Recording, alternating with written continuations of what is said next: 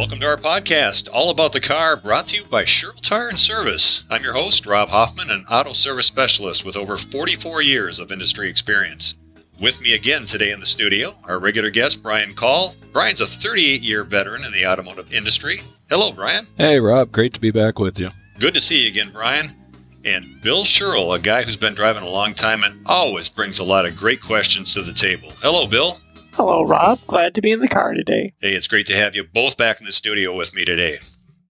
Today we're talking about driving smart and safe in our Wisconsin winter, or should I call it Wisconsin Winter Wonderland.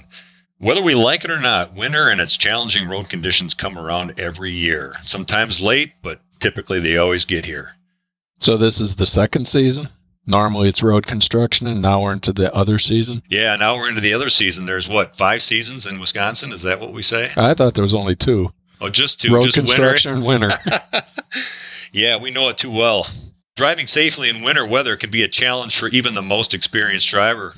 It's easy to forget after months of mild conditions that snow and ice demand careful driving and special preparation for your vehicle and with your vehicle. So when 17% of all vehicle crashes occur during winter condition, it's clear that we could all use a refresher when it comes to making our way through our winter wonderland. According to the National Highway Traffic Safety Administration, or we know it as NHTSA, there are over 156,000 crashes annually due to icy roads, including nearly 117,000 injuries in these crashes. About 76,000 of these injuries occur during a snowfall. This is really good information to be aware of winter driving. It's kind of scary, but, these are the facts, and that's what's out there. And I thought, well, we got to take it seriously. Yeah. There's no doubt about it. And you figure half the country isn't involved in this. Absolutely. We're kind of on our own up here in the Midwest, so along with the other states that are at the top of the lower 48. So the obvious question is, what makes winter driving so different? Why is it so different? I think it's a change in the environment that we just forget, because you just get in your car and you go, and you get very used to having dry roads without any other conditions to worry about other than maybe rain and construction. But it's slippery. That's pretty simple, isn't it? Well, I know that when we get that first icy conditions or freezing rain or snow, the first little storm that we get, we really got to think differently. And I find myself thinking the same way. I think, okay, I can't just take a right and accelerate on the highway. I've got to play it carefully, and I kind of got to get to know my car all over again. So some of the conditions that we may encounter during the winter months, what are some of those things that we got to watch out for? Freezing rain. Now it's not just raining, but it'll also be freezing on ice. And, like the classic when your whole windshield freezes up with a sheet of ice. Really pleasant. You get the black ice along with that you never see it, and all of a sudden you're going the other direction. What do they call it, black ice? I have no idea. Is it because you can't really see it? It just looks like the regular pavement? Is that? That's my take from way back when. That's my take. Yeah. Okay. I mean, also just whiteouts. I mean, there's times when it doesn't happen all that often in the winter, but it can be snowing so profusely that, you just can't see anything. It's like a driving rainstorm. You get the wind coming up with that and just blowing it. Can't see 2 feet in front of you. Drifts are another good question. You go through and all of a sudden there's drifts across the road. Yeah, that's a problem, because that can really make handling with your car very difficult. The conditions that we're talking about here, oftentimes the weatherman will say, just stay home, don't go anywhere.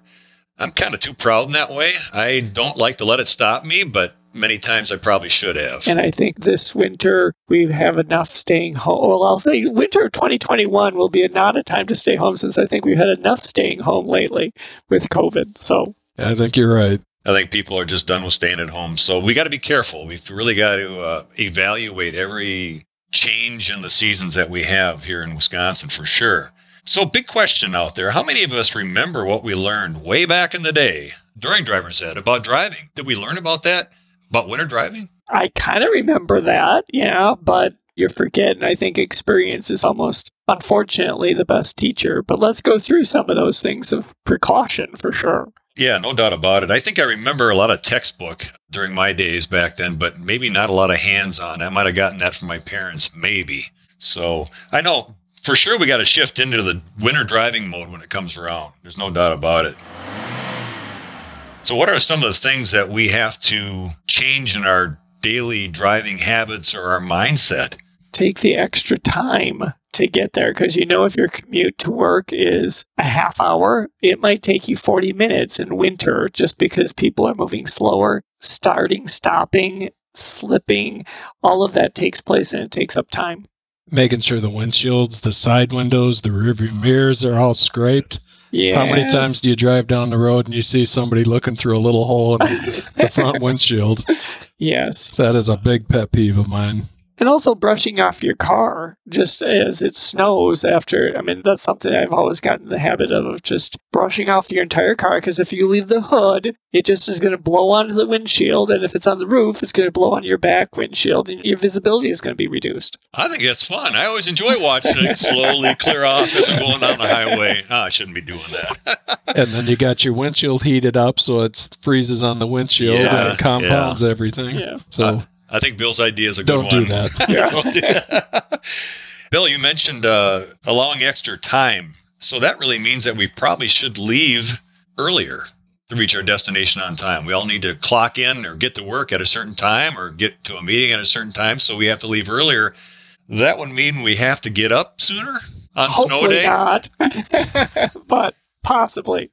Oh, man. If nothing else, listen to the radio to see if school is canceled, which can definitely change your day. Oh, I remember those days for sure. Yeah. And the one thing that's a pet peeve of mine is, let me quiz you here, where are the 2 slipperiest spots on the road?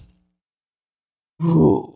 There's a good question. That is a good question. I'm going to guess. Well, I always think of the gravel edge being a place that is not slippery, because you can get into the if you get one wheel over into the gravel, you have traction. Yep, that helps. So beyond that, I don't know.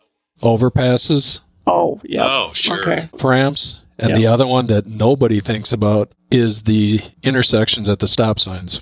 Oh, sure. How many people have to spin the wheel slightly to take off, and it's always icy there. Plus the heat from the bottom of the car is there longer of all the cars that are coming and going. I could see that and kind of melt. How many people actually start braking significantly sooner when coming up to an intersection like that?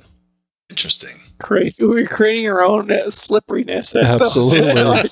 Just driving, we're creating it. But yeah.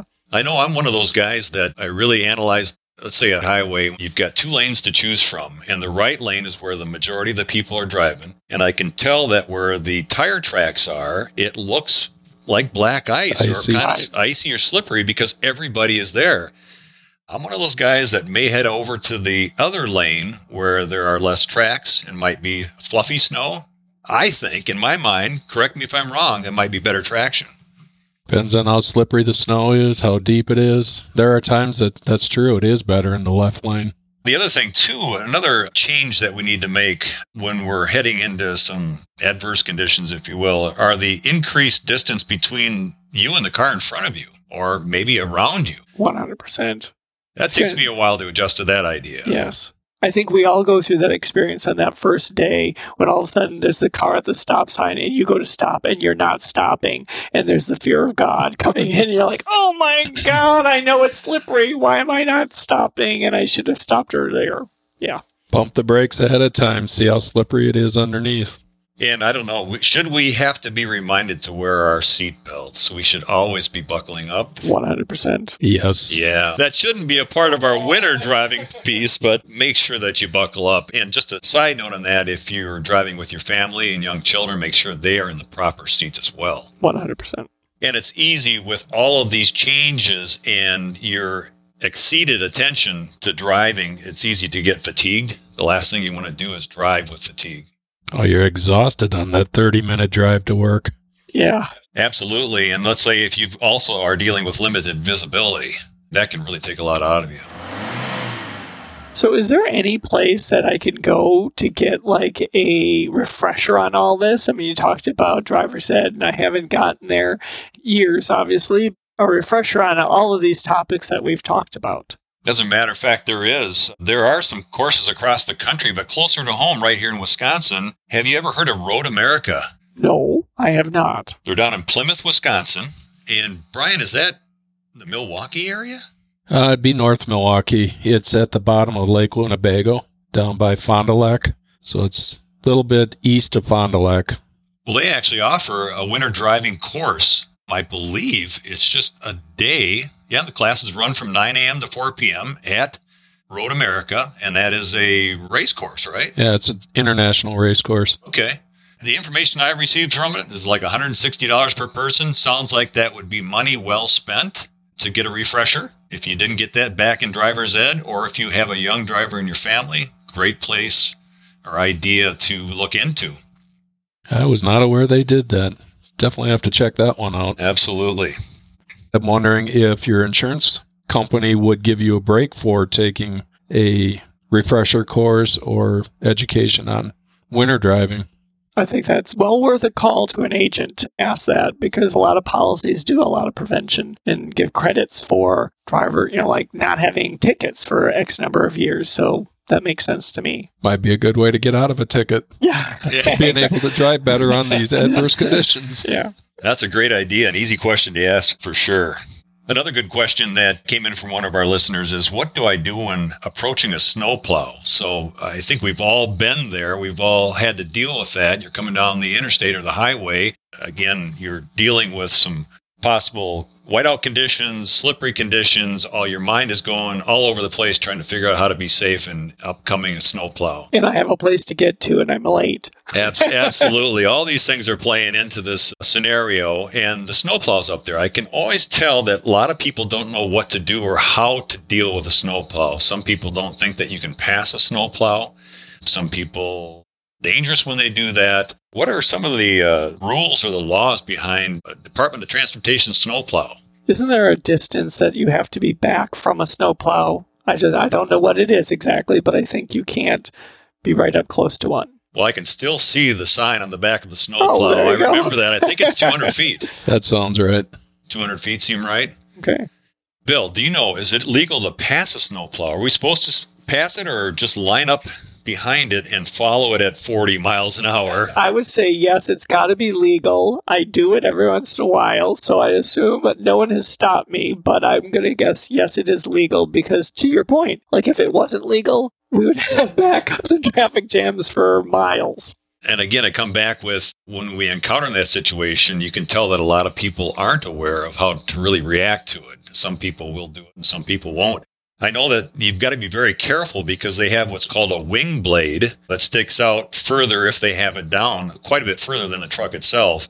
And then sometimes that's 10 feet beyond the width of the truck. So we've got to be very careful. Sometimes that wing blade then is surrounded by swirling snow, so you can't really see it. And if I'm not mistaken, I don't know if there's lights on the end of that wing blade either. Yeah, many of them do have lights on them. Do they? But you may not be able to see it with the amount of snow going up over.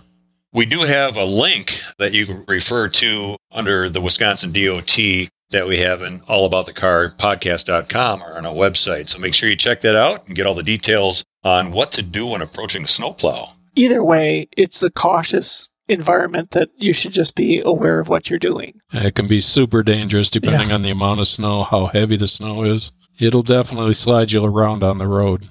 With two hands on the wheel, right? 100%. Yes, we definitely want to keep track of what we're doing and two hands on the wheel, and don't even have that phone next to you, quite frankly. So, the scenario happens. Oh no, you start to slip and slide. What do I do when that happens? You can feel yourself break loose a little bit.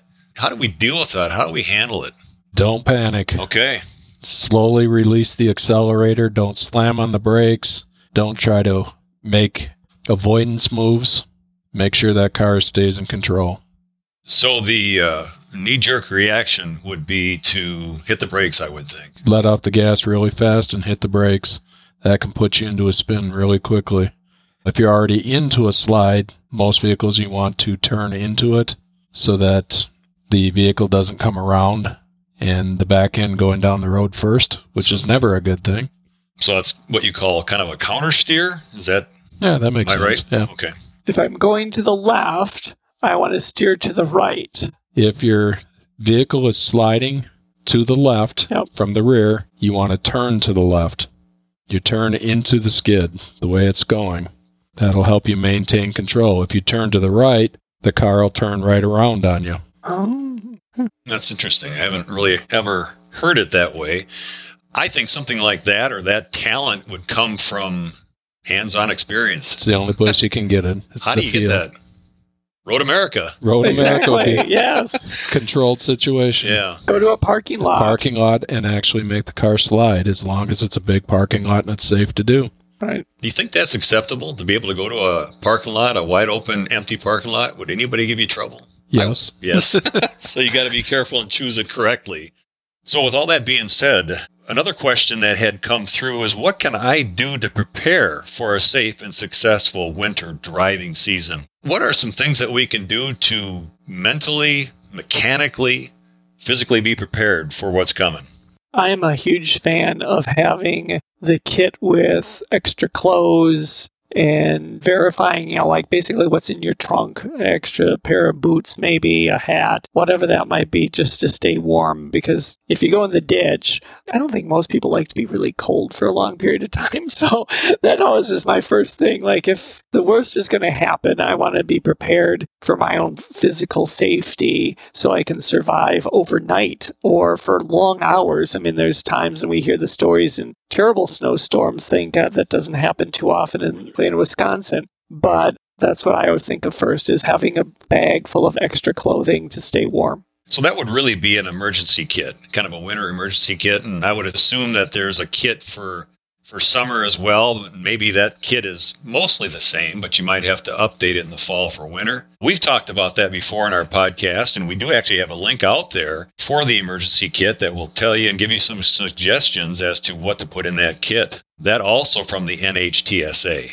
So check it out at allaboutthecarpodcast.com. That way you can make your list, checking it twice, and get it in your trunk. The other thing I also think is like verifying tires. Obviously, being in the tire business, this is the season to be prepared for, and whether the tire tread that you have is going to make it through the season or not. And how do you do that again? Stop by your tire professional and have them take a look at it. Have them use the right tool for checking your tread depth for sure. And along with that would go, I would think, kind of a checkup, overall checkup for your car. A good place to start for that preseason checkup would be to have your oil changed and tires rotated where they can give your car a good checkup, and look out for things such as the wiper blades, which are really important in the winter. Important year-round, but Your heater, the heater? your defrost. Oh, we could go on Those and are on two and really on. big basics Absolutely. in my mind. Like coming back to looking through that little tiny Yeah. hole in your windshield. Yeah, make sure that your heater and defrost are blowing in the right directions at the right spots in the windows for sure. Making sure that your car does get warm enough on the inside. Checking your belts and hoses, things like that. So make sure that you do give your car or your ride a good checkup for sure. Speaking of that, how does a defrost work? Like, why does that blowing air? I always think of like, is it cold air, hot air? I mean, like, how does that work? There's actually two separate pieces to your question. The defrost mode, the air conditioner is actually operating. So to have your air conditioner working is ultra important in the winter. So what that's doing is it's dehumidifying the air. Then it goes over the heater to warm up the air to blow it up on the windshield. So you're pulling humidity that's inside my car that's making the moisture. No, you're pulling air from outside the car in the defrost mode. So there is humidity in it, and it's removing that before it heats the air up. So you don't get warm, damp air hitting the windshield, where it's an increased possibility of freezing. Inside. Inside, depending on how cold it is outside. Okay, so it's pushing warm, dry air inside Correct. to Up get on rid the of the windshield. moisture that's actually forming, Fogging up, yeah. Okay, got it. Thank you for that. So the defrost mode is using your air conditioner, just to recap here, which is helping to remove the moisture from the inside of your car that will help to get rid of that. It's removing the moisture from the air that is getting blown up onto the windshield. So it's not actually removing the moisture that's in the car per se. It's removing the moisture from the air that's getting blown onto the windshield. Oh, gotcha. But eventually it's replacing the air in the car. Yep, eventually. Over enough time. 2, 3, 4 people in the car, it's Oh, yeah. not going to remove that much Well, humidity. you should just ask them to stop breathing. That would So- probably be a bad thing long term. Another good thing, too, before you head out into that wild white wonder is to know your car before you go. Now, all the cars that I've had over the years, and I'm sure many of you have as well, each one handles differently. We have different setups in regards to rear-wheel drive, front-wheel drive. There's a lot of technology involved in today's car. But to know how your car will handle in that winter challenge, if you will, is really important too. So coming back to what Brian had mentioned about a parking lot, that gives you an idea of what you could expect as you're driving in the snow and the ice. So that is also a good thought, just to know your car well. Kind of tough if you've just recently purchased a car and you didn't buy it or test drive it in the winter. Kind of tough to know how it's going to handle, but strongly advise that you get used to it before this happens. And your owner's manual. We're big believers in the owner's manual. We are. Where do you find that owner's manual? In the package, it's never been opened in your glove box. Or just online. Yeah, that's right. You can find it online, but hopefully your car does have one in the glove box. And like Brian said, many people don't even know it's there, and some haven't even opened the package yet. But the owner's manual can actually kind of give you some ideas as to what safety features your car has and why is that important for winter driving. What kind of safety features might your car have that would affect the way that you drive in the winter? Would all-wheel drive fall under that category, Rob? All-wheel drive would. That's a good one. Four-wheel drive? Four-wheel drive. Anti-lock brakes. Oh, yeah. It does the pumping of the brakes for me. Kind of does the work for you. And if you don't know you have that, and all of a sudden it acts up and it starts pumping, what is going on? Yeah, it's really loud and it's pounding back at you on your foot. And I highly suggest, in a safe area, make your car go into an anti-lock situation so you know what it feels like when you do get into an emergency situation. So you don't panic when you hear that. Don't panic when you hear it and feel it. And how does that play in with a car that has electronic stability control? Is that related to the anti-lock brakes? I know this is real technical stuff. Yeah, you're starting to get pretty deep here. Yeah. The car has the ability to reduce power to the engine or to send it to different wheels if it detects a wheel spinning. So it's actually controlling your throttle to a point. Okay, well, that would be good to know if your car has that or not, because I think it would affect the way that you respond to the different conditions. Yeah, it's a totally different feeling. I'm pushing the gas and it's going slower. Something that's come around more lately in the later model cars is lane deviation. So warning, I think, systems. That gets really technical with the snowy conditions, the adverse conditions.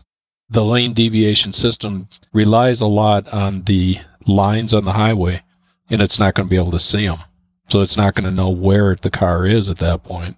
So that doesn't kick in too much when it's really snowy and adverse conditions. Makes sense. I was kind of thinking, too, that you may have ice buildup on these sensors. Oh, absolutely. That'll happen. Cars have a lot of sensors and backup cameras. You could have ice on that, too. We've talked about that in previous podcasts as well. And, of course, you always want to prepare mentally before you head out into that wild wonder that we call Wisconsin winter. So make sure that you mentally are aware or prepared for this. And, again, you've got your kit, you've got your gloves, 2 hands on the wheel, no distractions, no drinking before driving ever, and set that phone down off to the side and don't worry about that. That's probably the number one thing. Mentally be prepared for it. Accept the fact that you're probably going to be late unless you take off early enough so that you don't try to push it. Take your time coming up to intersections, meeting other cars. Just slow down. And now that we're all ready to hit the trail or hit the road during the winter driving, we always steer a little bit off to the left side and we hit the road for a road trip, Wisconsin. Where are we going today? We're going to Powers Bluff in Wood County, Wisconsin, pretty much right in the center of the state. Hey, this is where you can go and speed up. Yeah, down the hill. Absolutely. Right? So what is Powers Bluff? They've got a couple of different winter sports activities there. It's got an awesome tubing hill. Got 2 lanes with a tow rope to bring you back up. It's got a small downhill skiing hill with a tow rope. Oh, I think there's 3 downhill trails for skiing. Yeah, you're right. They go down through the woods. There's 2 trails that go through the woods, and then there's a wide open space. Most of it I would consider a bunny hill, but probably 100 yards of it, if you want to go all the way up to the top, you'll get a bigger slope. Been out there dozens of times with the family and other outings. Well, it sounds like there's something that I'm looking forward to do this winter is tubing, because I did that as a kid, but I've not gone as an adult. It's awesome. It brings out the little kid in you. I was going to say, this sounds like a good exploration for a weekend. So I'd have to go and find a tube somewhere? Nope. They got the tubes right there. Really? See, what's the cost on something like this? $10 a person per session, but then you get an all-day pass for $15. That's for tubing. And then the pass will get you onto the cross-country ski trail as well as the downhill. But you should bring crock pots or some portable grills. There's a warming house there. Great place to set up and have a great lunch after tubing. Sounds like a full day to me, for sure. I know they do brag about it being 1,472 feet of elevation. So that sounds like a lot of good downhill to me. And with every good downhill has to come a lift, right? So they got a way to bring you back up to the top. Tow ropes to bring you back up. Awesome. Excellent. Well, that sounds good. That's in my plans for this winter for sure. Totally. So back to reality. We got some questions and answers coming up here, but talk more about the mechanics of your vehicle. Of course, we've got Brian here, which is very versed, and he's our high-tech dude. So we talked earlier about every car acts and set up a little bit differently. So we've got different configurations. What I mean by that, we've got rear-wheel drive, front-wheel drive, four-wheel drive, all-wheel drive. Oh my gosh, lions, tigers, and bears. So how do you distinguish between all of these different configurations or drive configurations, and how do they act differently, Brian? I hate to throw this one at you because it's a big subject. They definitely act differently. Rear-wheel drive is what I grew up on. Do they even make cars with just rear-wheel drive? Yep, they're still out there. It's not as popular anymore, but there are still a couple of models made that way. All things being equal, it's not going to deliver as good of winter traction, snowy, adverse weather traction, because the wheels, obviously, in the back of the car are what's propelling the car forward, and you don't have the weight to help get the traction to do that. So the rear of a car typically is a little lighter because the engine's in the front. Is in the front with the transmission. That's why you put the sandbags in the back if you're in your trunk or in the pickup. It makes a difference, but with the front wheel drive, where you got the engine and the transaxle, that's already part of the car, and the weight is up there, right on the tires. So most cars built today are front wheel drive. Is it fair to say I always thought of rear wheel pushes the car and front wheel pulls the car? Absolutely. That's right on. And then you can get into all-wheel drive and four-wheel drive. What is the difference? Many, many different vehicle configurations. Typically, you're going to find the four-wheel drive in your pickup or your SUV, whereas the all-wheel drive is typically going to be in a car or a CUV, which is your compact sports utility type vehicles.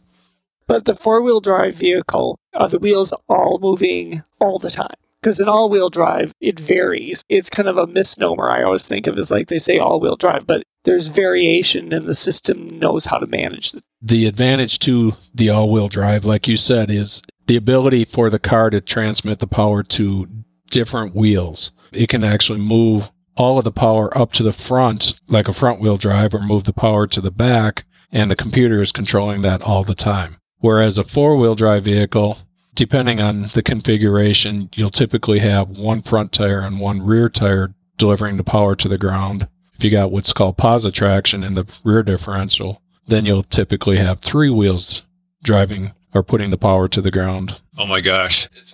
With the four-wheel drive and the all-wheel drive, they're great for getting the vehicle going, but it has no bearing on how quickly or how maneuverable the vehicle is in adverse conditions. So just because we have that all-wheel drive or four-wheel drive, we shouldn't get too confident? Slippery conditions? Your snowy conditions are going to increase the stopping distance as well as lane maneuveration, if that's really a word. You know, it's interesting you say that, too, because it's been said, and I've noticed it also during a snowstorm where you're traveling down the highway, most of the vehicles that are off the side in the ditch are vehicles you wouldn't expect to be there. They're usually SUVs, CUVs, or four-wheel drives. There's a lot of them because they don't slow down. I got four-wheel drive. I can go down that left lane at 65 miles an hour and no problem. They think they're bulletproof for sure. You got a lot more weight that you have to slow down, and that takes longer distances on those snowy roads. Makes sense. Just to clarify, if you have one of those SUVs or CUVs, I know it's a lot of lingo coming at you there, but if you have one and you have the choice on the dash of four-wheel drive or all-wheel drive, probably best to use the all-wheel drive during adverse winter conditions on regular roadways. Yeah, absolutely. If you may run into some snowy patches, icy patches, but the highways are pretty much clear, definitely leave it in all-wheel drive. It's going to be safer. You're going to have better traction. If it's really bad conditions and you have the feature At that point, then put it in 4-wheel drive. Okay. Well, speaking of traction, how do winter tires play into this? My personal belief is winter tires, snow tires, as people typically talk about it, I've got them on all my personal vehicles. The big advantage to them is the tread stays pliable. It doesn't get hard and slippery in the winter. They're designed to operate under 40 degrees. So it's a different rubber composition. It's a softer rubber composition. And what does siping mean? I always remember that term is connected to winter tires. And the siping is the little cuts. And the best way to think about it is each one of those cuts is a little finger grabbing into the road. And they all work independently of each other. So if one is slipping, one of the other ones will grab.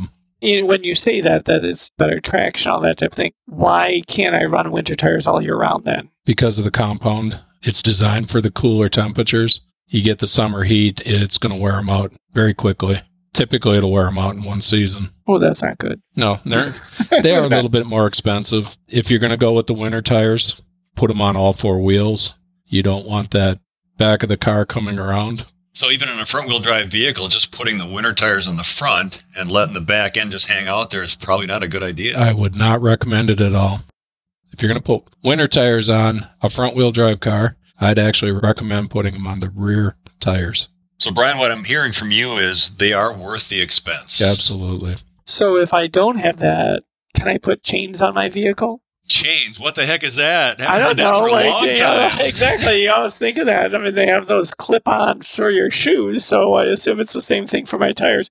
And then, do they make tires with studs in them anymore? Yes, studded tires are available. Chains are typically not used in our neck of the woods here in central Wisconsin. When you go out west, there are certain passes up through the mountains that you're required to put chains on or they won't let you through. Doesn't happen too much around here. Now, as far as studs, emergency vehicles and mail carriers are allowed to run studded tires on their vehicles. The general public is not allowed to run studs in Wisconsin. Oh. Well, darn. I know, they get all the luck. Yeah. I guess we don't also want to pay the taxes to replace all the roadways if everybody was running studs again. Yeah, chewing up, absolutely, for sure. Gosh, that goes back to the 70s when they mandated that. I remember that too, but I shouldn't probably tell you all that. I remember my dad buying a used pair of studded snow tires, and I had to take all the studs out. Oh my gosh. Boy, was that a miserable job. That's a big job. And how old were you when you did that? It was probably 13, 14. Oh, that took you all day. Oh, yeah. For sure. So, speaking of road conditions and talking about all the slippery this and that and where to drive, why does Wisconsin use salt on the roads? What does salt do? I know other states use ash and some other methods, but why salt? Well, with the temperatures that we have around here, salt in most cases works. Once you get below zero, the salt does not melt the snow or the ice. So that's why a lot of states you see the ash or the sand used primarily, because the salt doesn't work. Around here, the salt works, and as the motoring public, we demand clean roads. So that's the best way to do it, is use the salt. So kind of like on our sidewalk where you throw salt out, it melts the ice? Is that how it works? That's exactly what it is. So why doesn't it refreeze again? Why doesn't the ocean freeze? Salty. Oh, there we go. You Okay. made salt water. Nice comeback to that one. Yeah. But there's a lot of salt used. I mean, I read a statistic that it was like 526,000 tons of salt used in the state of Wisconsin. Just in Wisconsin. Just in Wisconsin. Holy cow. Well, that would Yeah. explain Average. our rusty cars. Right. Well, thank God we don't have a lot of metal on our vehicles, and there's a lot more plastic these days. They look better for longer, for sure. That does not negate the fact of my car getting very white during the winter when I don't That's go all to salt, the car isn't it? wash. But Yeah. It's all salt. That's salt. So another question that came in my direction is it wise to warm up my car before driving? So is that a good thing for you and your car, or is that not a good thing to do? And if so, how long do we warm it up for? Well, it's good for me. I'm warmer when I get you hop in the in a warm car. car. If you have a remote start, right? Yeah, especially if you have that. Yes, it's a good idea to warm up your car 10, 15 minutes. What happens is you start getting the heat coming up through the heater so that you don't jump into a cold car and all of a sudden getting frost on the inside of the windshield. Is it tough on your engine, though, or the components in your car to sit and idle for that period of time in the cold? 10, 15 minutes isn't going to hurt it. Longer than that is probably a little overkill, and it's not going to help at all. We all have been at that party, though, that you go and you start your car, and then yourself or your spouse get socializing, and it's a half hour later, and your car is still warming up out there, and you go out and you have the melted spot around the tailpipe. Yeah, if it's still there when you go out and somebody hasn't hopped in it. Yeah, that's true, too. At that point, it's not warming up. It's a warm car. And, of course, we don't want to be warming our car up in a closed garage. I don't No, need to that would say be a that, bad but thing. carbon monoxide is not a good thing. Silent killer. Another question that came my way, too, and these are all good questions that make a lot of sense. Is it smart to use a fuel additive in the wintertime? What's the benefit, if at all, anymore? The gasolines that we have now have a lot of detergents in them and a lot of additives, so my personal opinion is you don't need to put a fuel additive in. It's a good idea to use a de-icer if your car sits a lot, if you do a lot of short trips where condensation could end up in the fuel tank. And you definitely want to use methanol versus ethanol. There's two different types. Or isopropyl, is it? Isopropyl is the methanol alcohol. And that actually gets rid of the moisture where the ethanol disperses it. Okay, so I remember hearing back in the day and a long time ago that the fuel additives were a good thing, but you say today's fuels have a lot of that already in it. They have already got a lot of it. Well, then can I overuse ethanol and dry out? Because I always think of it dries out your fuel because it takes all the moisture. Is that damaging to the engine, though, if I use too much of it? Just follow the directions on the bottle. There's a specific amount. Typically, one bottle is for a full tank of fuel. Got it. And windshield washer fluid now is just about every kind of type, I guess, or brand of windshield washer fluid going to get you all through 4 seasons? It's a good question. I've never used the ones that are marketed as for super cold conditions or slushy conditions. So you've always used the washer fluid and it's gotten you through. And you get below zero, it doesn't work as well. So you got to be cautious of it. I'm going to have to give that special stuff a try. Yeah, Makes I've sense. used the special stuff on and off at different times, and I think my wife swears by the purple one. I can't remember which color it is, but it also has a little bit of the Rain-X in it, so that they add it so that, like, as that water or misty snow, and it starts to beat off your window, so it builds up. So, I mean, there is some advantages, like it's a different brand, just like anything else. I mean, I have to give that a try. You find the product you like.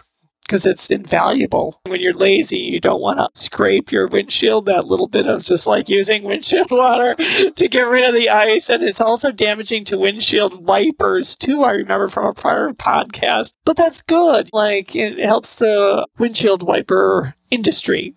That's really hard on windshield wipers. Yeah.